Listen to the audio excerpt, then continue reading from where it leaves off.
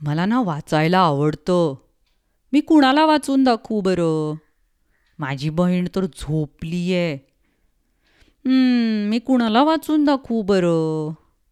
माझी आई आणि आजी पण व्यस्त आहेत कामात. मी कुणाला वाचून दाखवू बरं?